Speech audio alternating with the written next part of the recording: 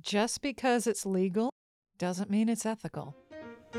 You're listening to BuffSpeak, the official podcast of the Paul and Virginia Engler College of Business at West Texas A&M University. I am Dr. Nick Gerlich, your host, as we meet up with the thought leaders making an impact today. Sometimes there's simply so much to talk about in our podcast episodes that one session just doesn't cut it.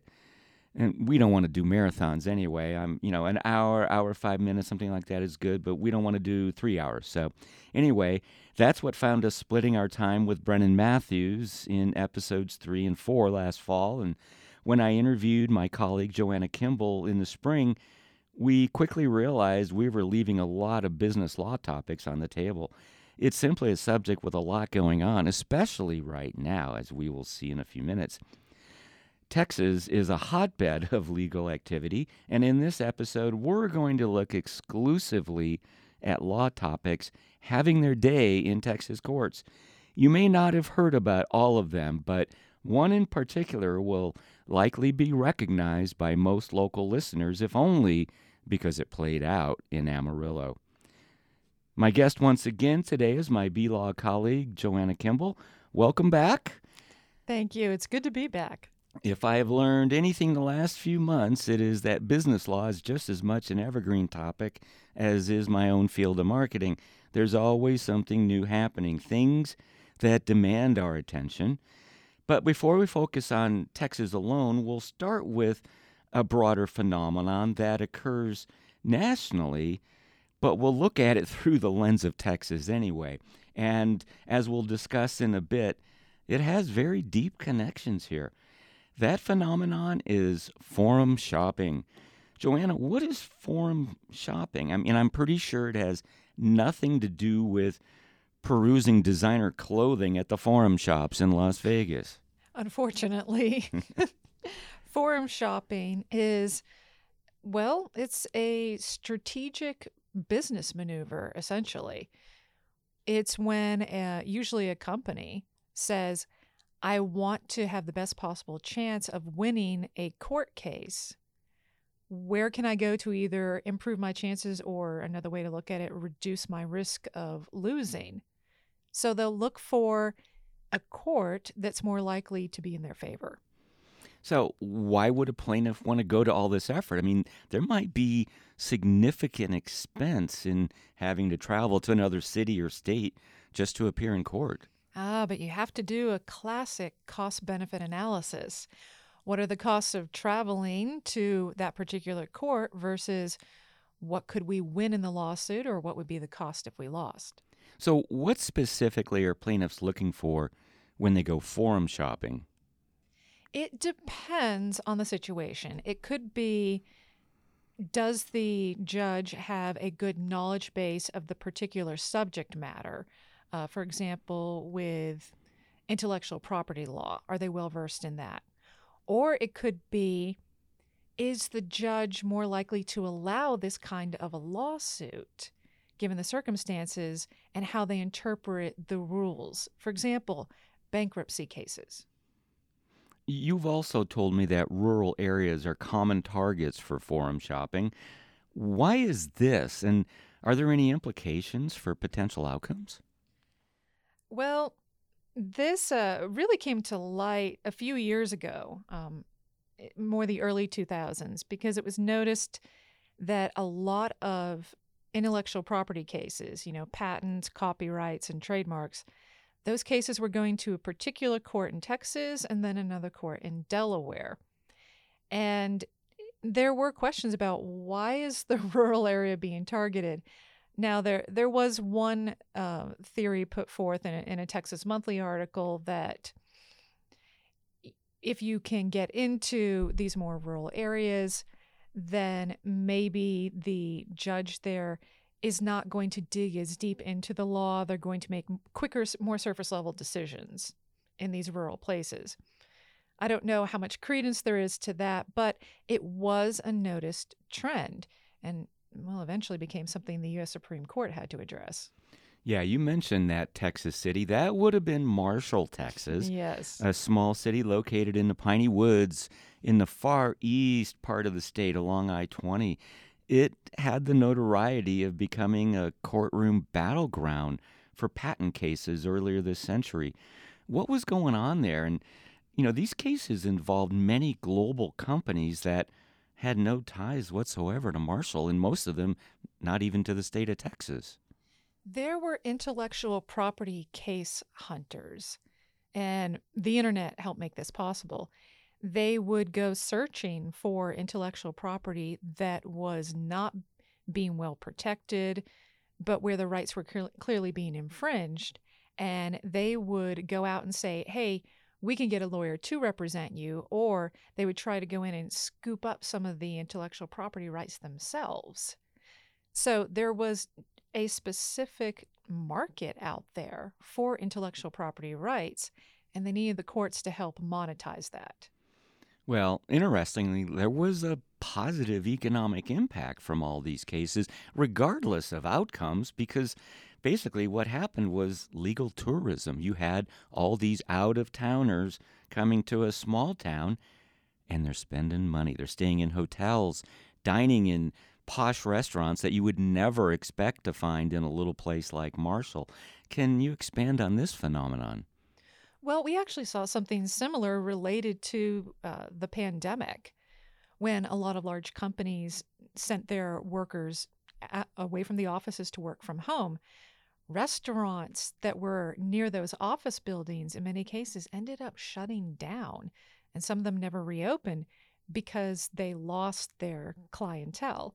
Well, this is the flip side in Marshall. This is because a particular business or type of business came to the area that encouraged a particular economy.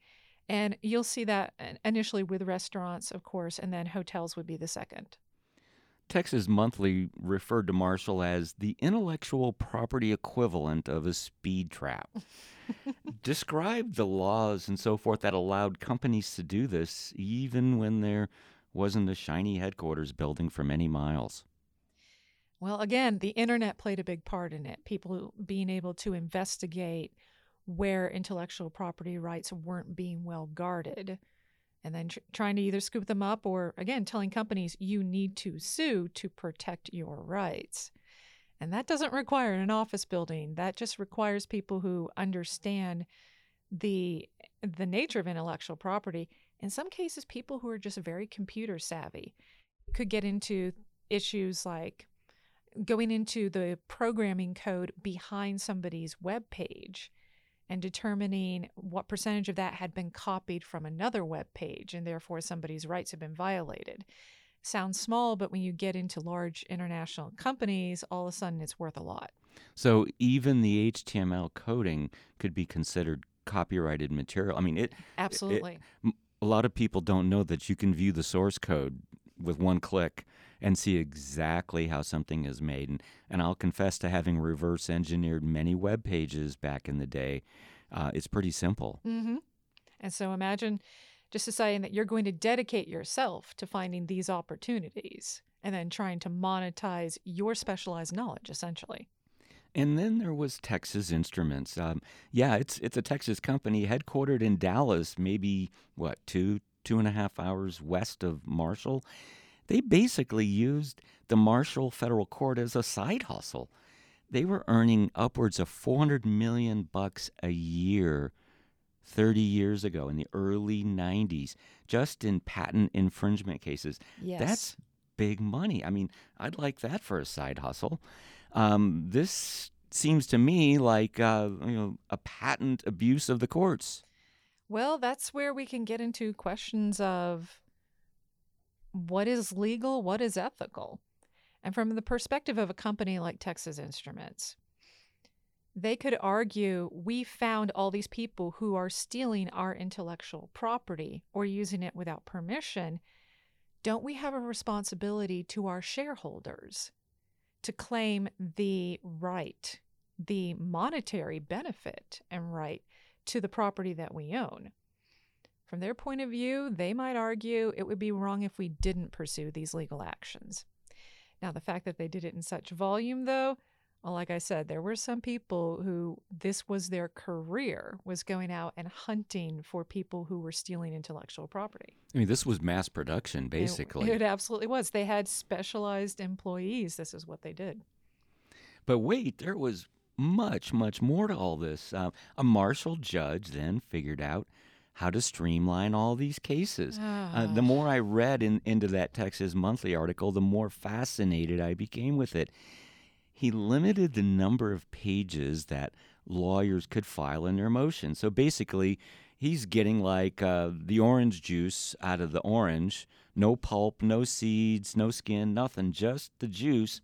No fiber. Yeah, exactly. And he was able to resolve cases in as little as 15 minutes.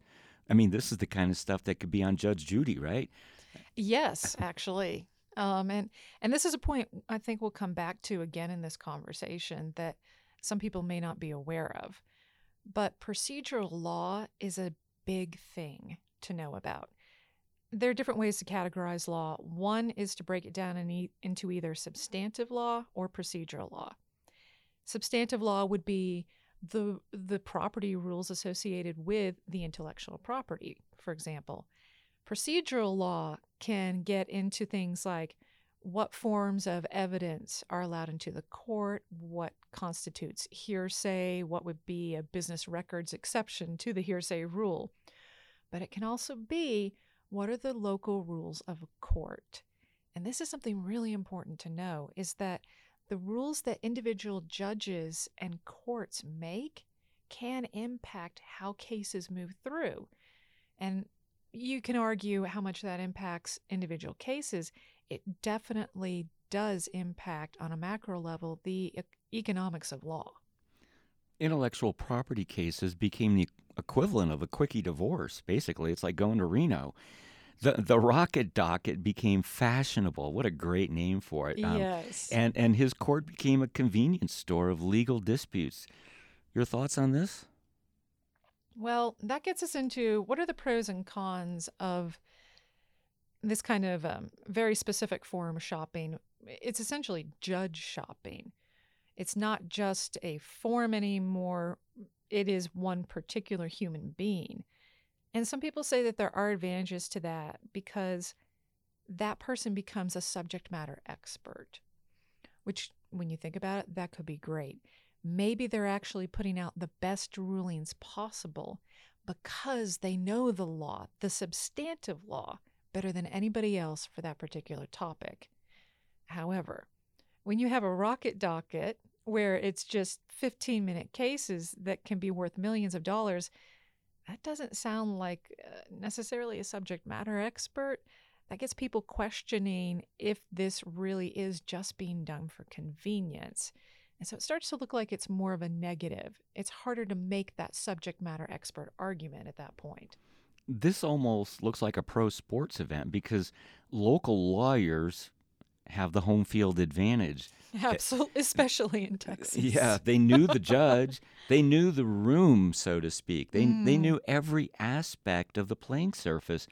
Out-of-town companies would hire these local attorneys to represent them. Instead of bringing their out-of-town experts in, they would hire the local attorneys, knowing that their odds of winning were huge. The poor defendant had no choice but to come in and just kind of pray for the best, which usually didn't really happen. Oh, no, they could also try to hire a local attorney themselves. They could, but the deck was already stacked against them. Yes. And there's actually a little Texas lawyer joke that I share with my business law students that I was taught my very first year of law school because I went to Baylor School of Law, so very good Texas law school. There is a term for selecting a jury. It's a French term. And many other places, it's pronounced close to the French original pronunciation. So you get voir dire.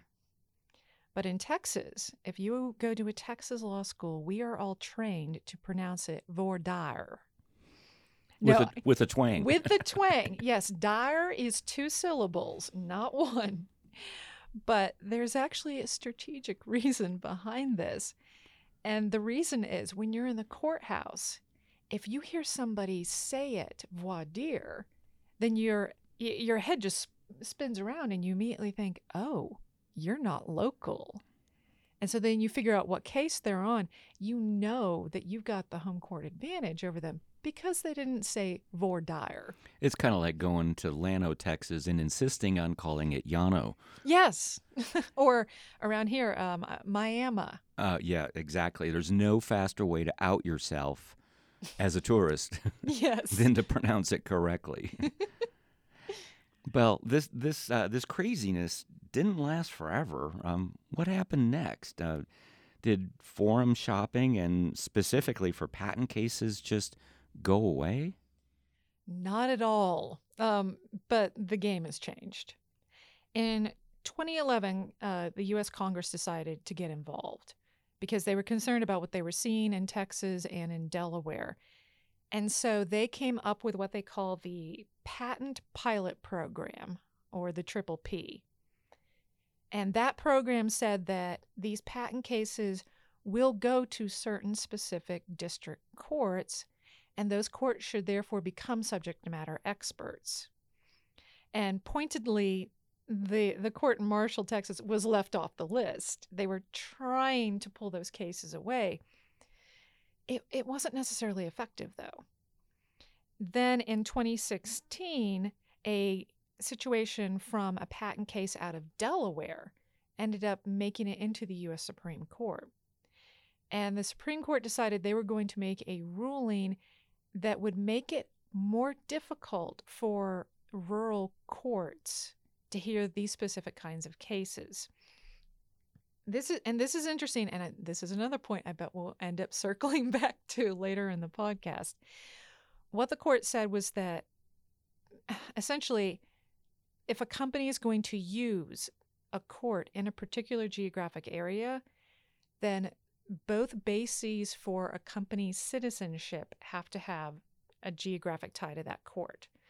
So what that means, and this is a point that the students learn here in business law, where a company has its citizenship can be determined in two ways. One, what is your state of incorporation? Two, what is your principal place of doing business? A lot of companies, especially a lot of the Fortune 500, are incorporated in Delaware for historic business law procedural reasons. But the principal place of business could be Silicon Valley, so they'd be out in California. That means they're a citizen of Delaware and California. Well, what the Supreme Court said in 2016 was that for patent cases, for these intellectual property cases specifically, if you are going to go into Marshall, Texas, then you've got to be incorporated in Texas, and your principal place of business has to be in the immediate geographic area too. So that changed the face of things. Has it really stopped this forum shopping for patents? Absolutely not. It's just shifted things. Now, one of the courts that's hearing the most patent cases is in Fort Worth, Texas. So forum shopping still goes on, but in different ways. But as we will see after the break, there is one that is going on right here in Amarillo, Texas. The MBA is the most popular graduate degree in the United States, and with good reason. It leads to better jobs, promotions, and salary increases. At the Paul and Virginia Engler College of Business at West Texas A&M University, our MBA program is entirely online for when you're ready to make that move. With as few as 31 credit hours and specializations offered in 5 areas, you can fast-track your career in as little as 18 months. Whether you're looking for a promotion or initial job placement, you'll stand head and shoulders above the competition. And because we've been teaching online since 1997, we're not the new kids on the block. Trust your education and career to dedicated faculty who are not only experts in their fields, but also old pros in the online arena. Our consistently high rankings say it all. A GMAT waiver is available. We're AA CSB accredited and among the most elite of business schools around the world. Reach for the stars and do it with a WT MBA in hand. For more information, find us at wtamu.edu/COB or call 806 651 2500. From the Texas Panhandle to the world, we're here to help you reach those stars. For many years, Judge Mary Lou Robinson presided over the United States District Court for the Northern District of Texas. It is held in the J. Marvin Jones Federal Building on Southeast 5th in downtown Amarillo. She was known far and wide for her fairness, forthrightness, and, some might say, an intolerance for anyone daring to traffic in illicit substances in her jurisdiction. But she stepped down in 2016, and then-President Donald Trump nominated Matthew Kacsmaryk in 2017 to be her successor. In 2019, Kacsmaryk was sworn in. He had prior experience working for a law firm, then as a federal prosecutor, and lastly with the conservative Christian legal organization known as First Liberty Institute. It's not unusual for presidents to nominate judges who share their political leanings. And then something happened. Something big. A case with national implications landed on the docket to be heard in Amarillo, Texas. Joanna, walk us through everything from the Supreme Court's reversal of a landmark ruling many years ago to what found itself center stage right here. Go ahead and take the mic, please, because I know it might take a little while to dress this stage. Well, we've already laid some good foundational knowledge here. We were just talking before the break about how a company can be a citizen for the point of where it can sue in multiple states. This lawsuit against the FDA, seeking to overturn the FDA's approval of a drug from 23 years ago, was initiated by a group out of Tennessee. But that group formed a legal business entity in Texas. That meant that they now had Texas citizenship for this organization, and therefore they could file the case in Texas. But they thought that Kacsmaryk would be the person most likely to rule in their favor in their case against the FDA. And just to be absolutely sure that there was no question geographically, they hired someone to be their resident agent for their new Texas business entity in an office in a building across the street from the Amarillo Federal Courthouse. Why Amarillo and why Kacsmaryk? We have nothing to do whatsoever with this drug or its manufacturer. Heck, most of us can't even pronounce it. It took me quite a few times to get it right. Mifepristone. I think that's it, isn't it right? I've also heard mifepristone. Close enough, right? You got all the letters in it. Yes, you can win at Scrabble. So why here? I mean, was it something about Kacsmaryk that made him an attractive judge? Absolutely. This was done purely because of his political views that he espoused as far back as when he was in law school. Various journal articles he wrote, the Christian legal group that he worked for in the past, all of that went into people thinking that he was the sort of individual who would rule based on his personal views. And this is,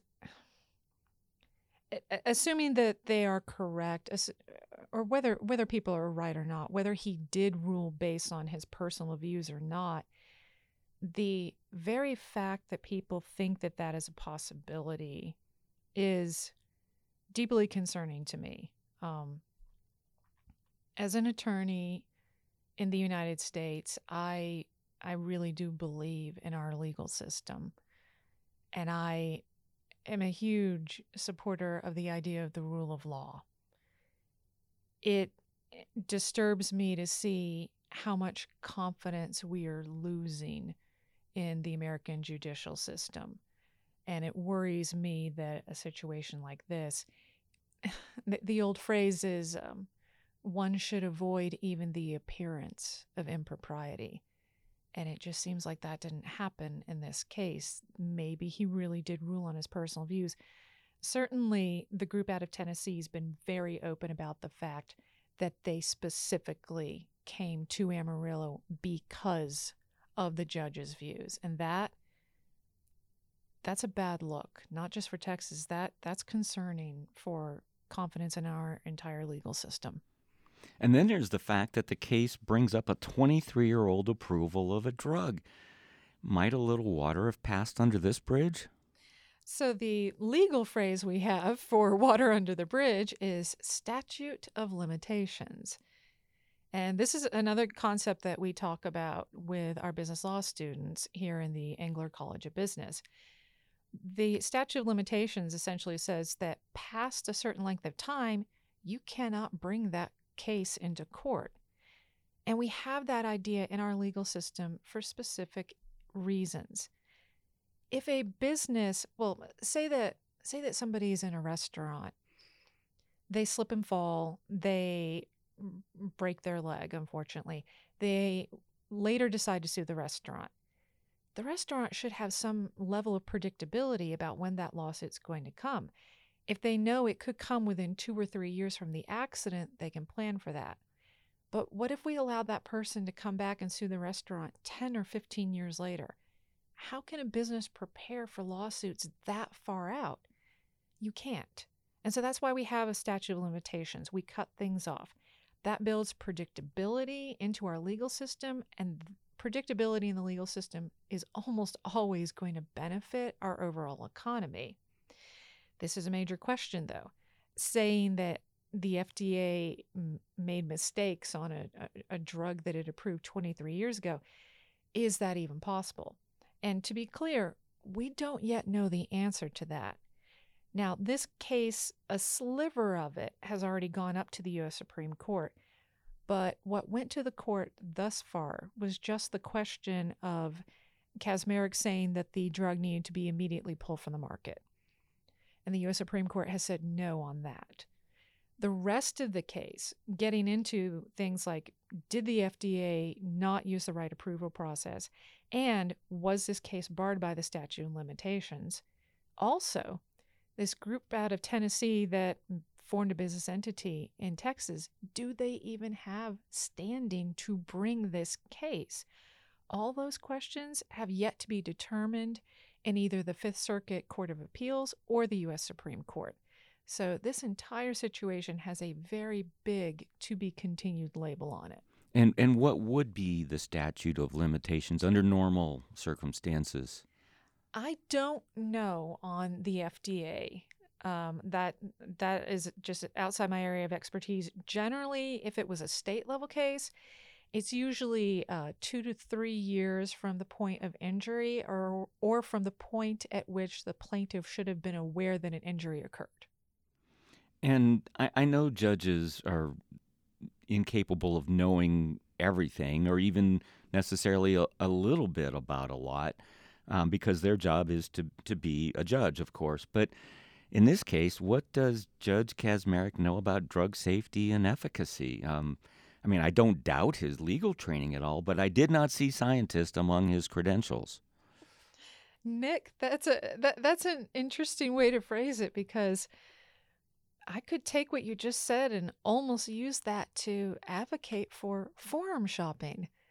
Maybe this case should have just gone to a judge who is more of a subject matter expert in FDA matters. So, you see, sometimes there is that argument for a kind of forum shopping. Touché. Well, it seems like Texas would be a good state then to file such a case, given recent legislation here banning most abortions. Forum shopping much? Yes, but really historically, there's been forum shopping in Texas for many years. Cases that were brought against the Affordable Care Act.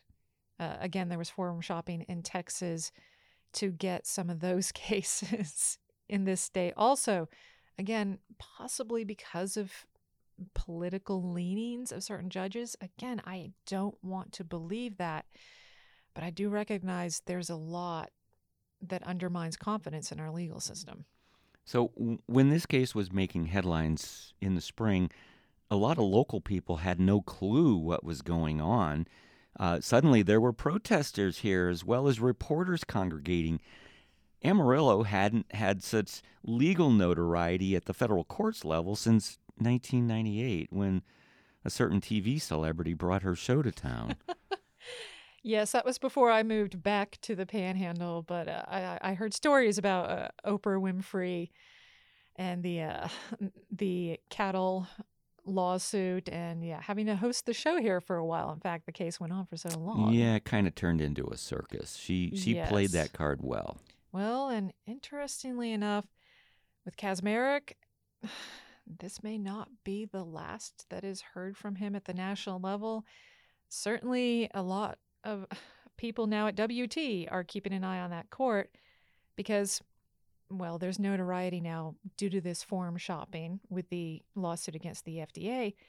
But keep in mind, he gets other cases into that court because they are geographically based in the Texas Panhandle. So if there's, for example, a First Amendment case involving West Texas A&M University, it's going to go before Kaczmarek. If there's a case involving any Title IX investigations, then that would go before Kaczmarek. All of these things could be in that same court. And who knows how far First Amendment cases might end up going, but it's possible that we could hear that name, the name of that judge come up again as that case makes its way through the system. I've actually had a lot of people, though, who have been shocked when I've tried to explain to them it's not just the same court as the FDA case, it's the same judge. And then there's the plaintiff in this case who, as you said, set up shop in Amarillo just for this case and right across the street. I mean, that's a pretty gutsy move, don't you think? They're not trying to hide anything. And they've been very open about the fact that they were definitely forum shopping. But again, there is a possible standing issue.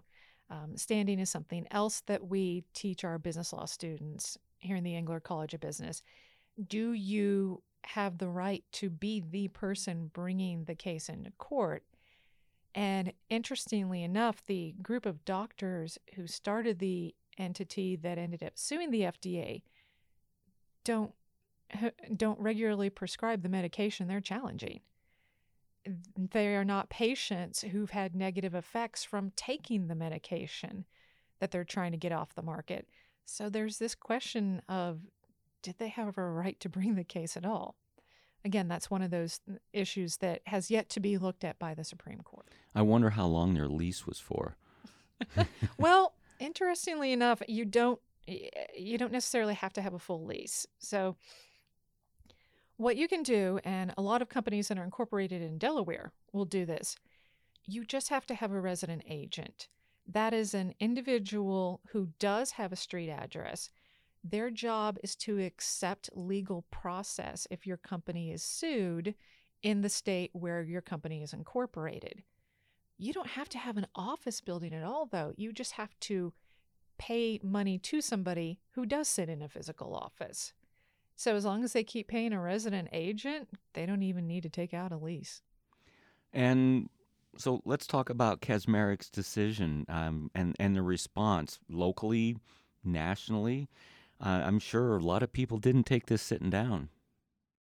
No, because of all those questions, statute of limitations, standing, all of those things, there really are a lot of reasons to ask, should this case have even been brought? And he seemed to treat all of that as just those issues didn't matter at all and just focused on his interpretation of the FDA rules from 20 years ago. But because this is a medication that is used at the national level, and because there are these outstanding procedural law issues, this is almost guaranteed to make it into the U.S. Supreme Court. Now, as far as the local reaction, I've actually talked to a lot of people, even some friends here on campus, who still didn't know that it happened in Amarillo. They heard that this was a ruling out of a Texas court, and I was having to explain, no, it's it's right downtown. It's not that far from the baseball stadium and the Globe News Center where we do a lot of performing arts. It's right within that radius. Well, I certainly heard it enough on lots of national podcasts, like from the New York Times, the Wall Street Journal. I heard about it on national news outlets. They all knew where Amarillo, Texas was and where this was going down. I hit a point where every time I heard Amarillo on the news for a while, I just cringed. I followed the case very closely while it was unfolding. Many people in favor of his ruling loved red herrings, focusing on the morality of why a person would be taking this drug in the first place. Of course, those were just mere distractions, but it's a commonly used argumentative tool. Let's throw attention somewhere else to take it away from what's really happening, because the case really just centered on whether the FDA had rightly or wrongly approved a drug. Often overlooked in the discussion that anyone taking this drug also needed to take, and here's another tough one to pronounce, misoprostol. I Googled that. Yes, but it's a pair of medications right, that have to be taken together. And that was not included in any of this litigation. So do you find any inherent risks in all of this? Well, just from talking to friends and acquaintances who are in the medical community, I'm concerned about the health risks that are out there.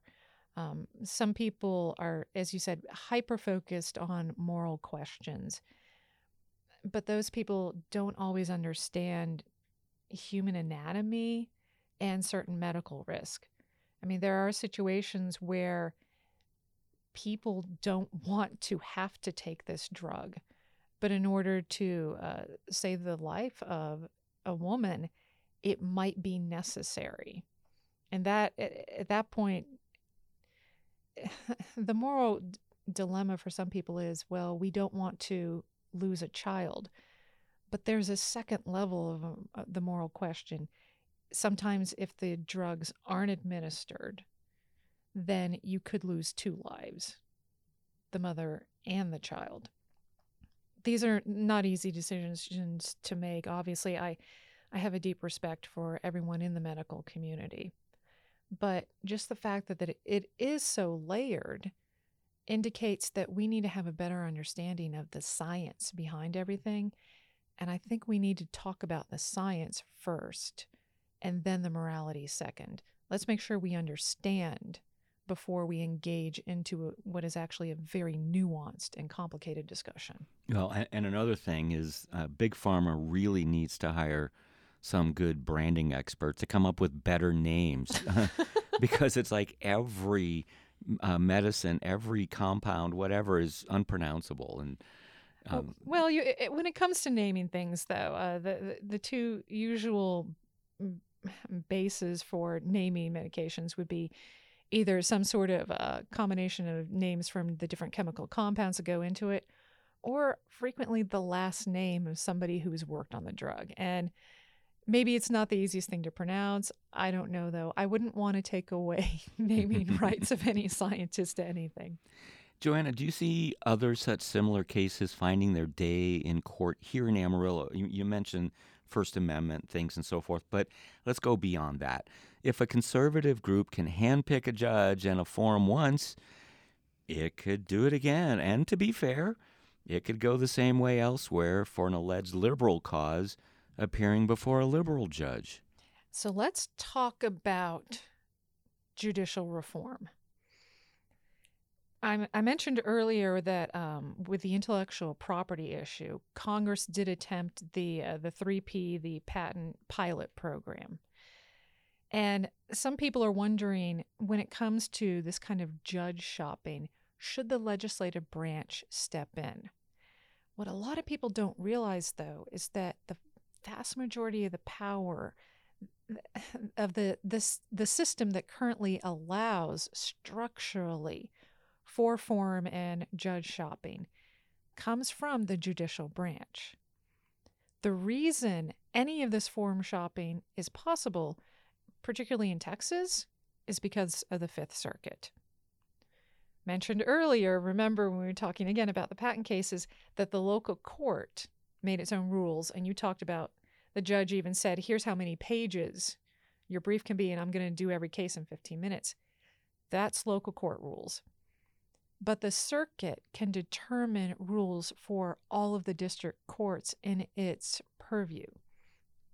One of those rules has to do with politically charged cases. There are other circuits in the U.S., besides the Fifth Circuit, where they have a rule. If it is an individual-to-individual case, then fine, we'll allow, if you want to do judge shopping, you all can fight that out. But if it is a major political issue, and if it's groups challenging the government on things, then we will not allow you to pick your own judge. You will come into our circuit, and we will randomly toss that to one of the judges somewhere within our geographic region. But the Fifth Circuit doesn't have that rule. And as long as the Fifth Circuit continues to have a structure that allows for judge shopping, we will see judge shopping continue. And the Fifth Circuit is federally over all of Texas. So, my prediction, unless we have judicial reform from the Fifth Circuit, we will absolutely continue to see this happen. So basically, forum, judge, and jury shopping, there's that rural part, is basically just a fixture of our court system. It is. I mean, even at the very, very local level in Amarillo, and this is a geography lesson for people who have never been here and don't know, but the city of Amarillo is actually in two counties, Randall County and Potter County. And I've been told that the county line actually splits down the middle of the Kohl's department store. Funny thing there, just in terms of business strategy. Because of that, one bank of cash registers is in Potter County and one bank is in Randall County. And you and I both know, Nick, one of those counties charges a higher local sales tax. That's why that bank of cash registers is never turned on except during the holiday rush. I mean it. They only want the cash registers on where there's a lower sales tax locally. Just business strategy, tactical. But we do have that county line. Well, that means if there's a car wreck in Amarillo, or if there's a dispute over a will, if there's almost any kind of case, except some property cases in Amarillo, you get to decide, do you want it in Potter County, which tends to be more lawsuit friendly, or do you want it in Randall County, where the juries tend to be a little more stingy in court cases? And it comes down to, if both parties are trying to sue each other, who makes it to the courthouse first and who gets to decide where it's initially filed. So yeah, strategically, there's always going to be this kind of gameplay that goes on in the legal field. But when it gets to this level where you have people doing political shopping for specific judges, then have we crossed the line from acceptable legal tactics into questionable ethics? And you bring in kind of implicitly, in many cases, the religious aspect too. Right. And does any one group have a right to impose their religion, their religious views, their religious practices on others? And if you look back at the history of the United States and the U.S. Constitution, even the Declaration of Independence, the answer to that question is no. When we come back, we'll take a look at another Texas legal oddity. If you've been using talcum powder, you won't want to miss this part. Paying taxes is never fun, and for this reason, there's always a demand for more CPAs. Our MPA degree, or Master's in Public Accounting, prepares students to take the CPA exam and helps their clients navigate those tricky waters. Or you could use this as a stepping stone towards a PhD and a career in academia.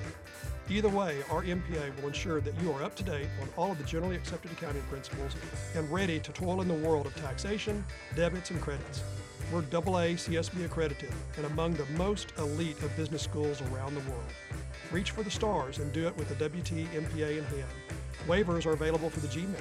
For more information, find us at wtamu.edu/COB or give us a call at 806-651-2500. From the Texas Panhandle to the world, we're here to help you reach for those stars. I admit that I was completely unfamiliar with country music before I arrived here, and especially Western swing. Some folks even call it Texas swing because, well, Texas, right? Uh-huh. Yeah, Bob Wills is a national hero, even though he's buried in Tulsa. I have since come to appreciate the genre quite a bit, especially that music in 2/4 as well as 4/4 time that invited a dance move to be created called the Texas two-step. You can pop into any Texas dance hall and see folks giving it a whirl. But the phrase also has legal implications and nothing at all to do with the catchy hook-laden music, and as it turns out, a tidy little legal loophole, how's that for alliteration, allowed companies like Johnson & Johnson to set up a shell company in Texas, and thanks to shifting some assets around, granted them an immunity card if they were ever sued. Like for solo and class action lawsuits centered on cancer-causing aspects of baby powder made from talc. Joanna, give us the case brief. Well, we are talking about the legal Texas two-step, which was invented about 5 years ago by a Dallas law firm. And the attorneys at that law firm have made, just by doing the Texas two-step for various companies, over $100 million in legal fees over 5 years. Yes, this is a very definite legal presence now, but the Johnson & Johnson case has really brought it into the national spotlight. Here's the breakdown of the Texas two-step with Johnson & Johnson. So Johnson & Johnson has different subsidiaries that own different brands, including Johnson & Johnson baby powder. So J&J Consumer Incorporated was the company that had Johnson & Johnson baby powder. It started to get all the lawsuits in. Currently, the estimates I'm hearing are over 40,000 lawsuits having to do with Johnson & Johnson baby powder. Looking at all the lawsuits, the overall parent company became concerned, this is going to hurt our stock price, and our shareholders won't like that. Okay, what do we do to protect the company and ultimately keep our shareholders happy?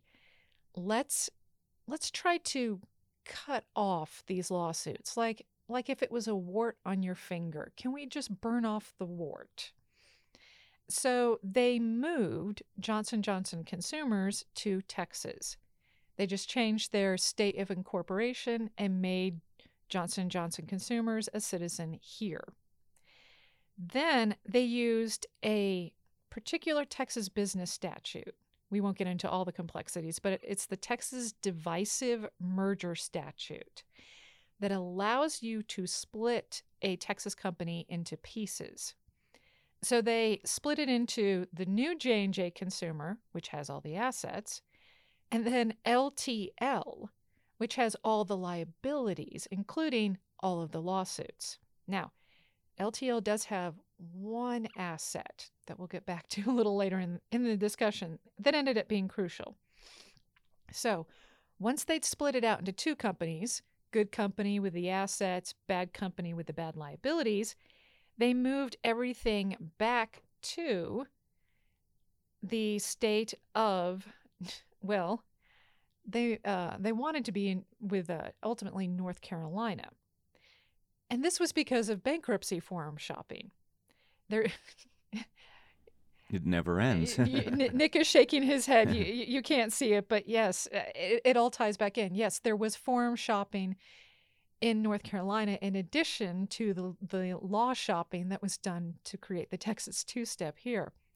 So they moved the case, the bad company, to North Carolina and filed for bankruptcy. The reason was there was a judge there who was inclined to rule favorably when companies did this sort of maneuver and say, oh, you acted in good faith. You can proceed with your bankruptcy. But the system there was getting a little tired of all these bankruptcy cases, And so LTL's Chapter 11 bankruptcy was actually moved back to New Jersey, where the other part of the company had been incorporated after it had been moved back from Texas. And that New Jersey Third Circuit Court has said that at least for right now, that frankly, it's still up in the air whether or not the bankruptcy was filed in good faith or in bad faith. Currently, the Third Circuit has said Johnson & Johnson, LTL, is not in financial distress. Therefore, it should not file for bankruptcy. But it left the door open that could change. Well, as I understand it, the Texas two-step, as it were, gives not just current immunity, but also some retroactive legacy immunity to like previous lawsuits filed against J&J. And they needed it because, as you said, there were like 40,000 cases or more, most of which were filed singularly and had to be fought one at a time. That takes a lot of resources. Oh, yes. And it was costing the company billions. By being able to declare bankruptcy of this shell corporation, basically they were trying to shield their primary corporate assets held elsewhere. What are your thoughts on this? I mean, this just sounds like a lot of smoke and mirrors to me.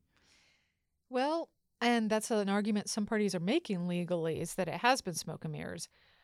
One aspect, though, that we discussed in my business law class this semester, a lot of students very wisely had the question, why did this not all get rolled into one class action lawsuit? And the reason is that these cases where the claim is that prolonged use of Johnson & Johnson baby powder can result in cancer. Well, the cases are so different. How long were you using the baby powder? Where were you using the baby powder? What kind of cancer? It's not, it doesn't lend itself to a traditional class action lawsuit. So it has to be these individual suits instead.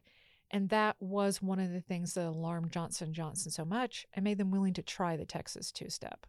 I, like you, always tell my students that just because something is legal doesn't necessarily make it ethical, and that's especially true in my field of marketing because we can say one thing, like a food has a lot of fiber or something good like that, but then kind of conveniently forget to tell them about all the sugar and other bad things in it. That make it taste good. Oh, yeah, as long as it tastes good, it's all that matters. So was J&J simply trying to dodge its responsibility to provide safe products to its consumers? Well, to answer that, we need to talk a little bit about where the talc and baby powder comes from. So these lawsuits are based on the idea that cancer-causing asbestos is in Johnson & Johnson baby powder. And the natural question is, well, how did that happen? My initial thought when I heard about the cases was there asbestos somewhere in a manufacturing facility, in old ceiling tiles, and somehow it fell into a vat of baby powder?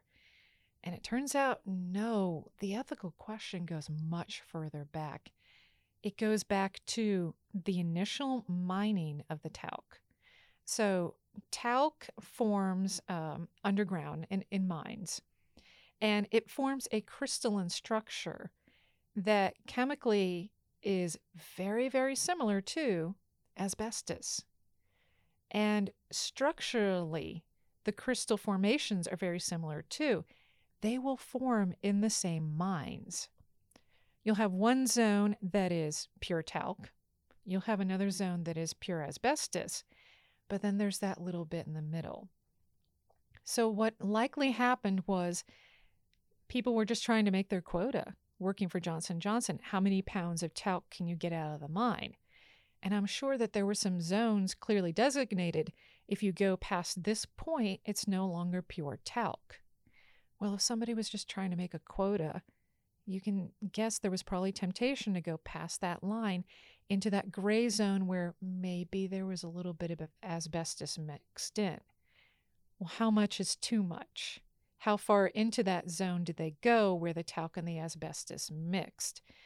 And it makes for a good ethical conversation with business law students, because what we find in companies, one of the most frequent causes for ethical violations is when employees are trying to meet expectations like quotas. I think that's where the initial ethical problem occurred. We can talk about ethics versus legality on the whole Texas two-step. We can talk about Dallas attorneys making hundreds of millions of dollars doing this. But the initial ethical problem, I think, happened at the very beginning for Johnson & Johnson. So in this case, the powder that soothes you could just as easily be the poison that kills you. Absolutely. And it is important to point out, too, that asbestos has some positive uses. We've made a determination in the U.S. over the years, unfortunately, because we've seen some horrific cancer cases, that the bad tends to outweigh the good. But asbestos historically has been a phenomenal fire retardant. That's why it's in so many older buildings. I could go over to the Panhandle Plains Museum right now here on campus and ask to see one of the old fire suits that was used around the oil and gas leases. And they would pull out a suit that's made completely of asbestos. It protected firefighters for a very long time. But in certain situations, it can cause cancer. And when you are dealing in particular with very, very fine particulates that can be absorbed through the skin or through very thin membranes on the body, or that could be inhaled, that's when we can get into some serious medical issues. You probably don't know this, but the building we're in, the Classroom Center, it was completely renovated starting in late 2007. We moved back in 2009. It had to be completely gutted down to the bare concrete, aside from the terrazzo floors in the hallways, because this place was swimming in asbestos. It was built, I want to say 1967. We need a fact checker to double check on that one, but that's about the time the building was made, and asbestos was perfectly legal. It was normal back then. Absolutely. They it was used a fire retardant. Yeah, exactly. It was behind light switches. It was underneath floor tiles. It was everywhere. Well, and I keep hoping, just because we are such a vibrant, growing community here on campus, we do need more building space. I keep waiting for them to bring the building Old Ed, the old education building, back online. It's beautiful, one of the oldest buildings on campus, but what's one of the problems? Asbestos. Exactly. Yeah. So why do you think Texas had this Texas two-step law in the first place? I mean, is this our version of how and why so many Fortune 500 companies incorporated in Delaware? Not quite as elegant as Delaware, because the way this is set up, companies won't necessarily stay Texas entities. So you're not going to get the benefit of any sales or franchise tax from these companies that come in and leave, but you do get those quick initial filing fees. That's about all the benefit the state's really getting. But again, there are some Texas lawyers who've been benefiting. Yeah, you quite said a in bit. hundreds of millions. Yes. So, yeah, it's a profit center. If anything, the Texas two-step illustrates just how easy it is to form a corporation here, even if you really don't do anything necessarily. I mean, other than to serve maybe as a way to dodge damages. That is one possibility. But it's not just Texas that has interesting business laws like that. I mean, other states have situations. There was one state in the South for a while where they charged lower fees for any vehicles that were company vehicles as opposed to being personal vehicles. Well, a bunch of people in other states figured that out, opened up companies in that state, transferred ownership of their RVs into that company, and then ended up paying less on their annual licensing fees for their personal RVs than they would if it was licensed and plated in their home state. So these kinds of strategic and tactical things happen all over the country all the time. You mentioned a phrase a few minutes ago, financial distress. Doesn't a company have to demonstrate in cases like this some financial distress? And what exactly is financial distress? And for that matter, was J&J really not declaring things in good faith? Excellent question. So that is part of the Texas two-step, and this is actually the specific thing that the Third Circuit Court in New Jersey is keeping an eye on. So financial distress in its simplest form is I don't have enough assets to deal with all of my liabilities. In other words, my minuses are greater than my pluses. So in order to pay my creditors, I've got to reorganize the business and reorganize how I'm going to pay them. Therefore, may I file bankruptcy? And if it's as clear-cut as that, the court will usually say yes. Well, there's also this question under the U.S. Bankruptcy Code, though, of whether or not the bankruptcy was filed as a fraudulent attempt to get around certain problems. In order to show that you're not trying to commit fraud, you have to show that the company does have some assets. So here's what happened with the Texas two-step with Johnson & Johnson. And this gets back to what I mentioned earlier about how this company, LTL, did have the one asset. The one asset that it had was a promise from the good company that it would have a certain amount of money on reserve to pay for all those lawsuits. When the judge with the Third Circuit looked at it, he looked at that money that was pledged to pay for the lawsuits, looked at the current claims against the bad company, as it were, and said, I don't see that there's actual financial distress. You've got more than enough assets to pay off the liabilities. Why are you filing for bankruptcy? So there's a little bit of an irony there that the very agreement, the document that the Texas attorneys drafted to show that this was a legitimate company with at least one asset, is the very document that the court is using to say, I don't think you can file for bankruptcy. But where it stands now is the judge has said, however, if I see more claims come against you, then I'll start to think maybe your liabilities do, exceed your assets. And then maybe I will let you file for bankruptcy. And now it's getting weird. Ultimately, J&J's case kind of unraveled. What happened next? Well, it's in a holding pattern right now. Johnson & Johnson is claiming that they could have now up to 60,000 lawsuits. And they're trying to make the argument that they do have genuine financial distress, and this whole Texas two-step process should be allowed to go forward in bankruptcy court. I've read some legal commentators who are questioning Johnson & Johnson's claim of more lawsuits, and some of the more cynical commentators said, I have noticed that there are actually more television and streaming service commercials. If you think you may have been harmed by Johnson & Johnson baby powder, then contact this law firm. The more cynical commentators are saying, I'm wondering if Johnson & Johnson is actually putting out some of those commercials themselves to increase the number of people suing them just so that they can cut the lawsuit dollar amount off at a certain limit. It's fascinating. It's starting to feel absolutely crazy, though. Another of my aphorisms is that every law invites someone to find a workaround. Oh, yes. Well, what's to stop other such inventive companies and their lawyers from finding other liability shields? Absolutely nothing. I mean, even if we stop the dance on the Texas two-step tomorrow, somebody would find a different tune to play, and the dancers would take the floor again.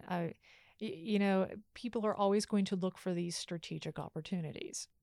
Do you think J&J's undoing here in Texas, which may be temporary, may be permanent, might keep others from trying to do the same, or is this precedent enough to stop the music? It's possible this will give some other companies pause, because this hyper scrutiny now by a judge over the question of what constitutes financial distress is going to make this entire process more complex. And if it's more complex, that means it's going to be more expensive. So is the cost of doing the Texas two-step really going to be worth the potential benefit going forward? That's what more companies are going to consider. And also, too, this entire situation where, they tried forum shopping in North Carolina and no, the case got transferred to New Jersey. I think that more than anything has some companies worried. And is it possible that some companies truly are too big to fail, at least in the courtroom, as it were? Because if they were crushed by these lawsuits and all the damages, that their demise would cause even more suffering to the broader economy? To me, when I hear the phrase too big to fail, I generally don't even worry about, if this company was gone, what would be the cost to the economy? I take the idea of being too big to fail quite literal, because there are some of these companies, even if you go after them for not just compensatory damages, which would pay for all the medical bills and the lost wages, but even if you go after them for punitive damages, it's still just a drop in a bucket to a lot of these companies. We see similar things with a lot of the federal fines that would be levied against companies. A fine that could be just destructive for a small mom and pop business is absolutely nothing to the larger corporations. It's to the point where there are so many cases and so much money on the line, it could negatively affect their stock price. Okay, now they feel like they've got a little bit of a rash and maybe they need to itch it. But it's still not something that is going to have them, worried about a catastrophe. And also, you have situations too where in a lot of states you've got tort reform that actually caps the punitive damages and sometimes even the compensatory damages. Well, when you've got caps on damages, large companies can kind of laugh it off. It maybe too big to fail is not the best phrase. Maybe it's too big to hurt. We can't even wound some of them. We have just had an amazing tour de force of Texas, at least in the courts. It's enough to make you consider asking the band to play a slow dance song, because this all kind of makes your head spin after a while. I know it certainly did for me in doing all the background reading I needed to at least be a little bit conversational here. Thank you, Joanna, for reprising your first appearance here on BuffSpeak. Give us your best shot once more. Well, particularly to all of our students, if you want to change the world for the better, you have to learn first how the world operates. And that's what we're here to help you with. You've been listening to BuffSpeak from the Paul and Virginia Engler College of Business at West Texas A&M University. Our executive producer is Justin Lovell, and Allison Hunter is our associate producer. Our co-editors are Maverick Evans and Paul Torres. Lindsay Bjork is our Director of Marketing and Outreach Initiatives, which includes overseeing BuffSpeak. Dr. Jeffrey Babb is Director of Accreditation and is our technical consultant. Finally, Dr. Amjad Abdalat is Dean of the college. You can find us online at wtamu.edu/COB for more information about our programs. Be sure to check out our many academic offerings. Come for the quality, stay for the small classes, affordable tuition, and friendly, approachable professors. And look online at our faculty blog, profspeak.com, for more insights.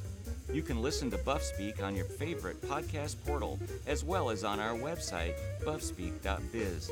And if you like what you've been hearing, don't be afraid to share us with your friends, colleagues, and family. Word of mouth has always been the best form of advertising. Until next time, love one another. For the Paul and Virginia Engler College of Business at West Texas A&M University, I am Dr. Nick Gerlich. And as always, go Buffs!